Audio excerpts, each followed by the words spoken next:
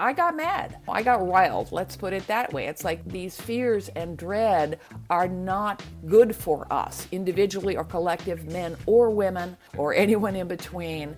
And that upset me as something that impoverishes us individually and collectively. Welcome to The End Game, a podcast about the positive aspects of aging with grace, with joy, and with purpose.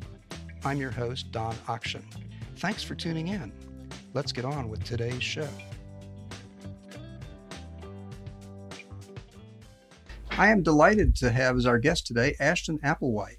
She is widely regarded as the nation's leading advocate against ageism. She is author of the book, This Chair Rocks, a Manifesto Against Ageism. And she also launched a website called Old School, Anti-Aging Clearinghouse, which compiles tools, texts, courses, and speakers about ageism and its discontents. She was named an Influencer of the Year among Next Avenue's 50 Influencers in Aging. She also earned a spot in Forbes magazine's list of 40 women to watch over 40. Ashton, thank you so much for taking part in the interview today. My pleasure, Don. One of the honors I neglected to mention in that introduction, you earned the distinction of being on Phyllis Schlafly's enemies list. So first, congratulations. But secondly, what did you do to earn this honor? Well, thank you for asking that. It's one of the facts of which I am most proud. In case anyone doesn't know who Phyllis Schlafly is, if you happen to catch the recent TV Netflix series, I think it was Netflix, Mrs. America, Phyllis Schlafly was the conservative woman who succeeded pretty much single-handedly in tanking the Equal Rights Amendment in the 1970s by brilliantly framing it as a family values issue. And my first serious book was called Cutting Loose: Why Women Who End Their Marriages Do So Well.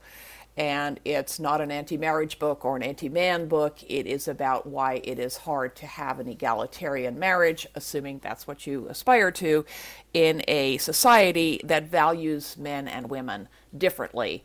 And it said that, women could come through this, could and do, and be better out the other side. Not that divorce is anything to be entered into lightly. And that is what earned me a spot on Phyllis Schlafly's enemies list, because she is a believer and was a believer, she is no longer alive, in marriage as the woman's rightful destiny at any cost. Wow. Thank you for that refresher. I had forgotten some of the gruesome details. She was so smart. You have referred to ageism as the last acceptable prejudice. Can you talk a little bit about what you mean by that? I can, although I have to admit I don't say that anymore. I am constantly learning that I've said things I shouldn't say or finding better ways to say them. The reason I don't say that anymore is because it has become ever more apparent to me, especially I will say in the wake of the fantastic Black Lives Matter movement, that so many prejudices continue to be so acceptable that I don't like framing it. And also I've learned more about why it's problematic to compare one form of oppression to another, because they all rely on and inform each other. I will say and do say that ageism is the least examined prejudice. We don't tend to be as aware of it. We don't tend to be as informed about it. And so comments and comparisons on the basis of age go unremarked. That would never, ever, ever pass muster if you made a similar comment on the basis of race or gender, for example. So how did you first become aware of ageism? Well, I will give you an answer that goes back to that first serious book, Cutting Loose: Why Women Who End Their Marriages Do So Well. The catalyst for that book was a chance comment of my attorney's that most of his clients were women. And this was 20, 30 years ago. And I went home and found out on the fledgling internet that 2/3 of divorces were initiated by women in the U.S. It's always been that way. It was even higher in colonial Connecticut. as soon as divorce became legal for women, and I smacked my head and thought, why don't I know this? I thought it was 98% men leaving their sad, wrinkly, useless, ancient first wives behind for fertile, adorable trophy versions, and that's not the case. And 22 years later, I was in my mid-50s. I was thinking about getting older. I realized how apprehensive I was at the prospect. So, being me, I'm not an academic, but I do my homework. I like to research. I like to understand the science behind what I hold as my opinions. And in a matter of months, if not weeks, came up with the data points that I started my TED Talk out with a decade later. Just that realized that so many of my perceptions about getting older, just like my perceptions about how women fared after divorce, were way out of proportion, way too negative, or just flat out wrong. So once again, I smacked myself upside the head and thought, gee, why don't more people know that people are happier at the beginnings and the ends of their lives, that the fraction of Americans in over 65 in nursing homes is minuscule, et cetera, et cetera, et cetera. And we don't know it for the same related reasons that we don't know that statistic about divorce, that we live in a heterosexist, capitalist, patriarchal, misogynist, ageist culture that wants us to be afraid in some fundamental sense, that frames these things as scary because fear separates us and fear makes us buy things we don't need. And, and let's, if aging is framed as a problem, then we can buy stuff to quote unquote stop it or fix it.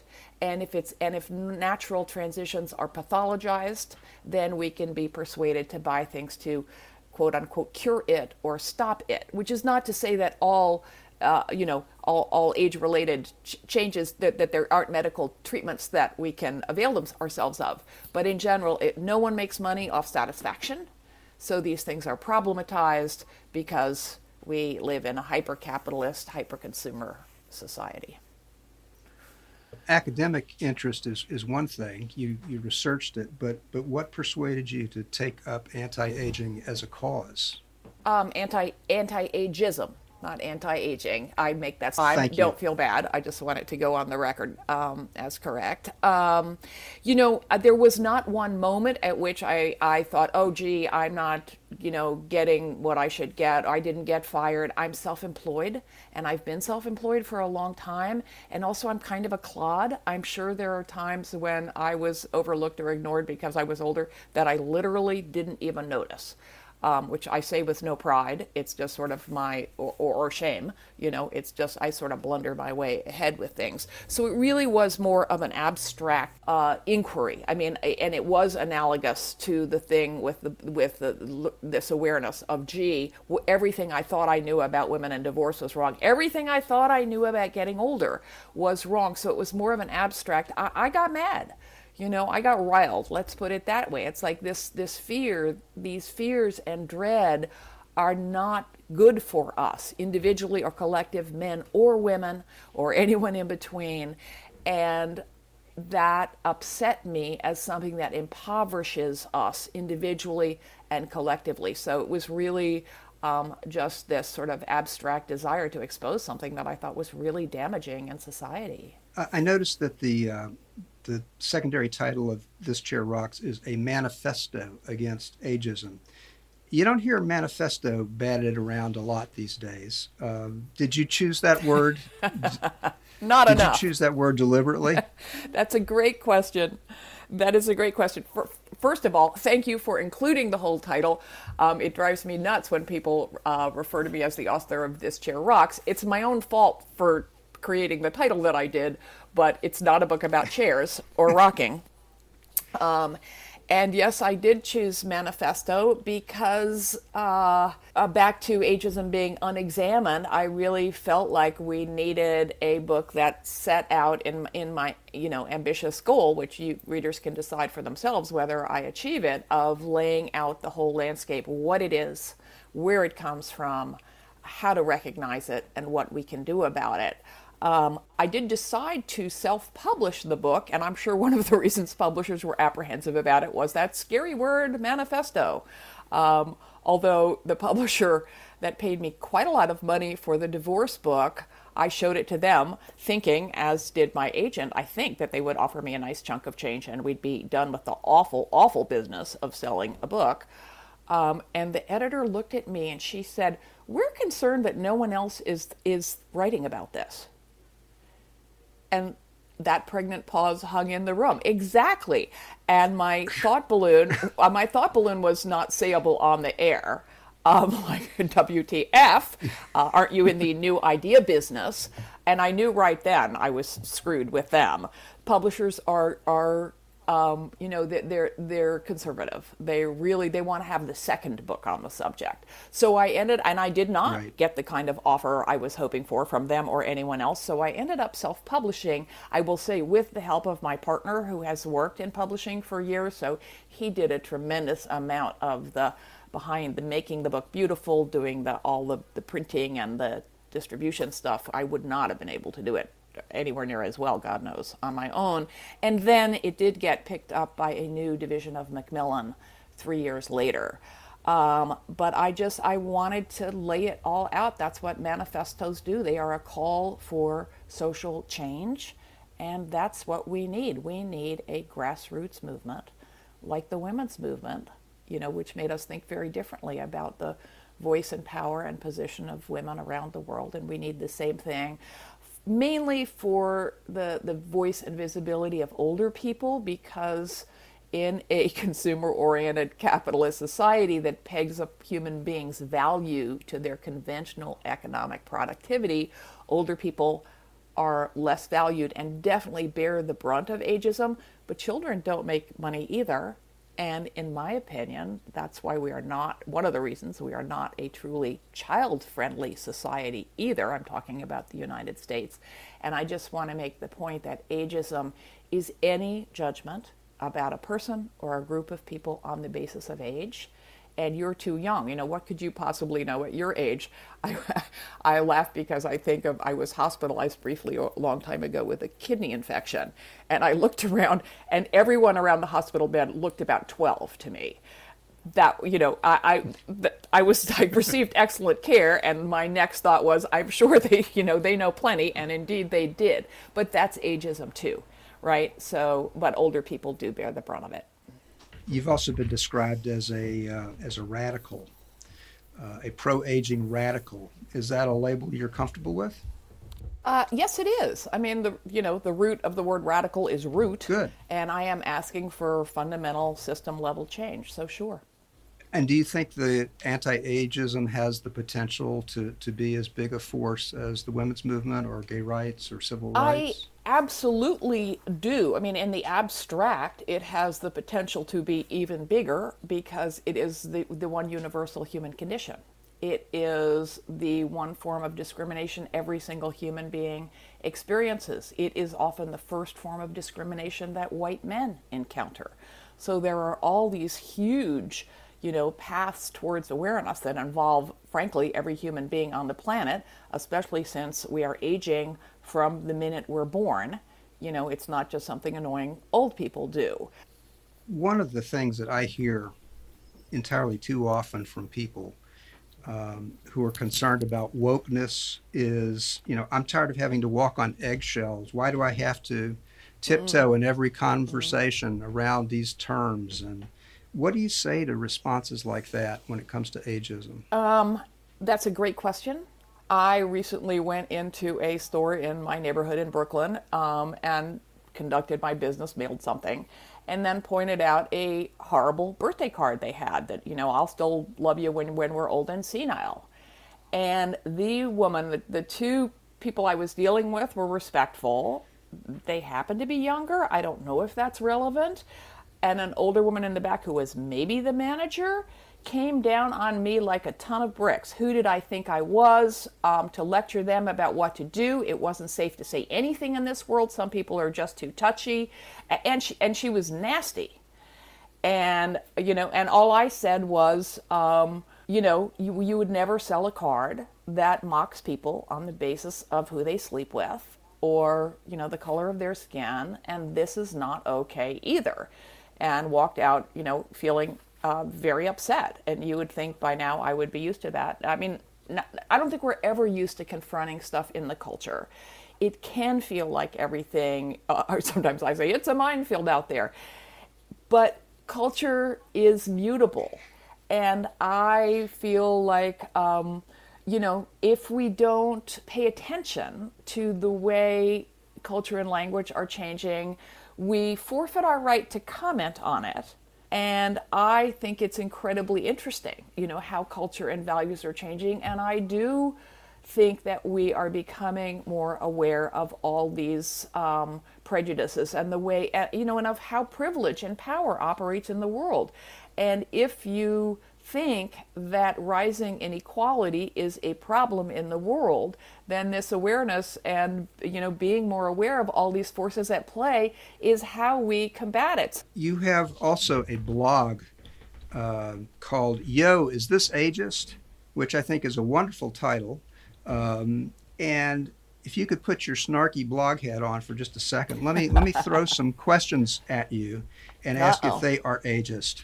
You ready? Can I throw one thing in about the title? It is an imitation of a knockoff, which I say right up front, and then I did obtain permission, of the pre-existing Yo, Is This Racist blog. Okay. So I capitalized on that. All right, fair enough. Is this ageist? Would you like some help with your groceries? Great question. It is more ableist than ageist. The presumption when you offer help to someone is that they lack the physical capacity to complete the task. So I'm guessing that if you are offering that help to an older person, you are being both ageist and ableist. However, it is a lovely universe. I don't know why I'm so caught up on the idea of a kind and gentle universe this morning, but it's Monday morning and we might as well come out swinging for the world we hope for. It is a lovely gesture to offer help to someone. That is, all of society is interdependence. We all depend on all kinds of help, whether it's visible or invisible, paid or unpaid, in every single transaction from dawn to dusk. It is a kind thing to do first and foremost, to say, can I offer you a hand? So there is not only nothing wrong with doing that, it is a beautiful and thoughtful thing to do. The trick is to ask first, and to listen to the answer and respect it, and to offer that hand to anyone who looks like they might need that hand. Could be someone pregnant, could be someone holding a baby, could be a kid struggling with something. And so to listen to the answer and to always to treat that person as you would like them to treat you. If someone snaps at you and says, I'm fine, I apologize on their behalf. They are responding that way because of their own internalized bias about their own age or ability, and that is their deficit. And it is still, in my opinion, kind and appropriate of you to offer help, but don't jump up from that seat, don't take their hand, don't grab that bag. Ask and respect the answer. Good. Here's another. Oh, sure, it's easy. Hand me your phone and I'll show you. That's just flat out condescending.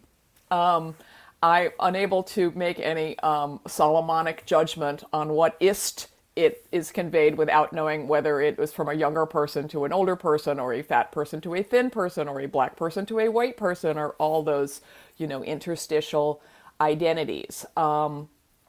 It is always a good idea when offering assistance or teaching something to show the person how they might be able to do it themselves. So it's condescending to just grab it and say, let me show you how to do it. The ageist assumption would, of course, be it is a younger person teaching an older person how to do something. These questions are always complicated. A lot of stuff on phones or apps is confusing and poorly designed. I have a younger colleague, one of the people with whom I created the anti-ageism clearinghouse, who is in her early 30s. Her theory is that when older people have trouble doing something on their phone, they think, and I am totally guilty of this, I'm stupid. I wish I knew how to do this. I'll never get the hang of this. That people around her age group muddle along till they figure it out, and that people younger than she say, this app sucks, the design is crappy. Like, right? The fault isn't with me, the fault is with whoever designed this thing. So that is just a potential example of how the answer is complicated and depends on the device, the situation, the person, and everything else. Okay, good. What I said was, and is getting irritated at having to repeat themselves again, or is it a political dispute where someone has, or a question, not necessarily a dispute, where someone has put forth an opinion and they're getting pushback? Is that pushback, because the person is lazy or because the person is questioning the merits of the argument? Depends on the context. It's rude, and it's never okay to be rude. Next one. Okay, Boomer. Okay, Boomer is a really interesting one. I just got a question. Someone just asked me that question, and I should tell everyone that the URL for the blog is yoisthisageist.com. And when I am writing the questions, I think very hard about how to answer them concisely and accurately, which is harder to do on the fly, of course. And I also have been making short video clips of them, so they're less than 2 minutes long. Check them out and share them. In my answer to OK Boomer, I link to a blog post on my regular blog, which is thischairrocks.com/blog, where I wrote at some length about that. The OK Boomer came out, had horrible origins of a TikTok song where, all older people were tarred as having orange hair and loving Trump and being conservative and not caring about the world they left behind. Which is not okay. It's not okay to say anything negative about any group of people, whether it's on the basis of their age or their gender, etc., etc., etc. A little bit of this sort of, the way it's used, though, is, which I don't have an issue with, is to say, hey, older person, these are issues that are alive in the world today, and I'd like you to stay apprised of them.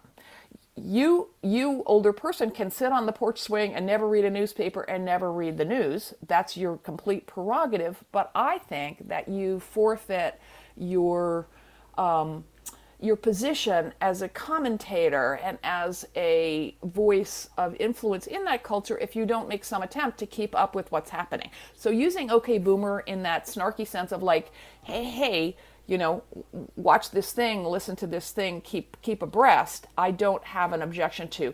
The bigger issue with OK Boomer is that I am opposed to generational framing of any sort. Generational labels, and I've written an article about that, which the post on Yo Is This Ageist also links to, is why we should all try and wean ourselves of literally using the word generation. As often as we do, there's no scientific basis for generations. It fosters old versus young framing. That's the problem, right? In a nutshell, and it covers up the far greater role that class, first and foremost, but also gender, ethnicity, geography, play in shaping our experience. People, for the most part, think the way they think, not because of how old they are. Age is much less of a variable than we think. And the minute you put it with boomers, you impose whatever set of associations we have, and we all have them, about class, gender, whatever, on this group of people that is not accurate. And it makes it really easy to say, old people want this, or they're like this, and that is opposed to the interest of all young people, and who, of course, could not possibly think alike. So I am opposed to all, I would rather not be called a boomer. I try not to call my kids millennials. I try to refer people by the age group, the age they are, if it's relevant, which I think it was in the story I just told about how people in different age groups relate to technology, but it's better left off. I mean, paradoxically, the world this kinder, gentler world, ha ha ha, I hope to live in is one in which age is present. We reference it. We don't forget about it. It's a key identifier, but it's way less salient because your age really says much less about you than we think it does. And the older you get, the less that number says about you. The longer we live, the more different from one another we become, and the less our age says about what we're capable of, or socially, cognitively, physically, developmentally. So let's kind of drop that habit if we can. Good answer. Let's go back to something you talked about, which is your anti-aging Ageism, clearinghouse. anti-ageism. There it is again. I do it all the time, I swear. What was your objective in putting that site together? Well, my objective was very abstract and woolly. I mean, I've never done this before. I'm making this up as we go along. But I thought, the anti-ageism movement is new. It's emerging. And wouldn't it be great if there was a central repository? I was thinking about the women's movement. Wouldn't it have been great if there was one place people could go to find out, what are some trainings? What's advice on language? What are some good videos? Who are, what are the best books? And so that is why, with two colleagues, we created this tiny little website, which we called the Old School Anti-Ageism Clearinghouse. And we were frankly astonished by how many people were interested right away. We started it 3.5 years ago. Within 6 months, we had to start a campaigns section. And we also had to develop a tactful form letter for all the people sending things in saying, this is not a place for something that is about creative aging, about healthy aging, about positive aging. This is about ageism, discrimination on the basis of age. So the campaign section is campaigns from around the world, some small, some big, that are specifically designed to raise awareness of ageism and how to combat it. And we are now sort of embedded. I hate to say anything, the pandemic made anything better, but it actually raised awareness of ageism and ableism in ways that I think are good at hideous cost. And we started hosting virtual convenings of people who identify as age advocates, because we'd also like to function in ways that we are developing now as a hub of movement building activities, so people who are doing this kind of work or interested in doing this kind of work can show up and meet each other and carry out some part of the work that they feel like doing. So, to kind of bring this back, what is it that we can do, all of us who have been gifted with all these years, to combat ageism? Thank you for that question. The first and most important step is to look at your own attitudes towards age and aging. And a really specific starting point would be to look at how you use the words old and young, right? Do you use, which we all do, everyone is biased, everyone is, in this culture, we are barraged by negative messages about aging and disability from children's books and Disney movies on.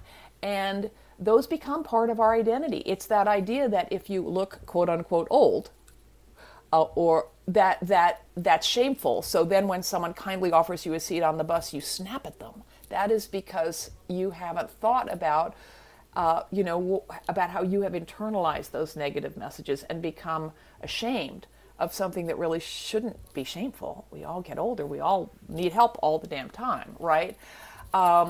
So think about how you use the words old and young. We can't challenge bias unless we're aware of it. And most bias is unconscious. My favorite comment about my book is, oh geez, I had no idea how ageist I was. No judgment. We are all biased in all sorts of ways. So look at your own attitudes. I devote my life to making this information, the stuff I've learned, available to the public. My book is wonderful. It's fun to read. Please say it's fun to read.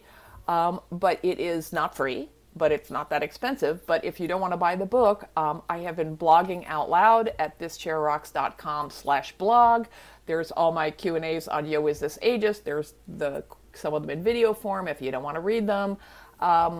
There is, so and I'm not the only person writing about this by any means, and check out the Old School Clearinghouse, which is oldschool.info, and think about what you can do on an individual level. If I just told that awful story about greeting cards, but go in the greeting card aisle and turn all the awful cards around if you don't want to confront the proprietor.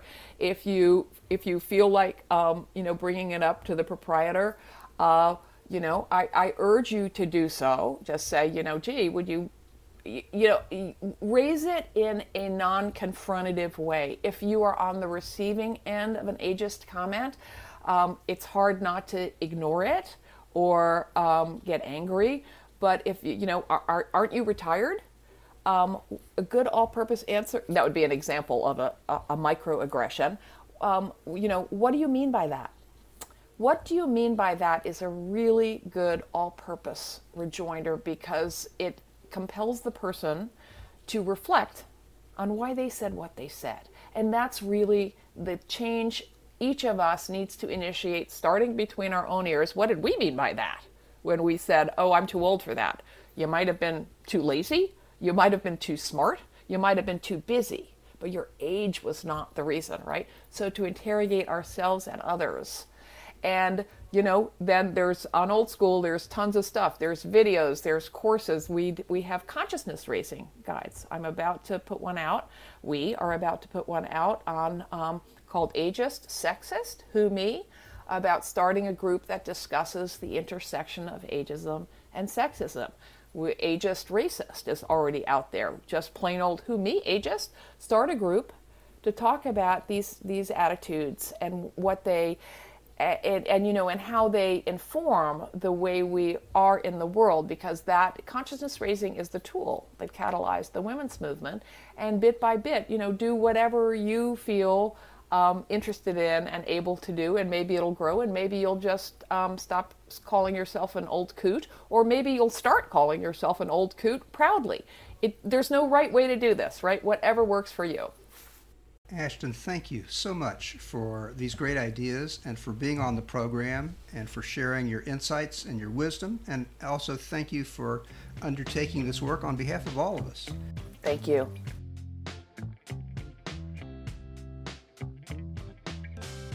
Thanks for listening to our podcast. You can also subscribe to our free weekly newsletter, The Endgame, at theendgame.substack.com. I'm Don Akshin, wishing you all the best in aging with grace, with joy, and with purpose. I hope you'll join us for future programs here at The Endgame.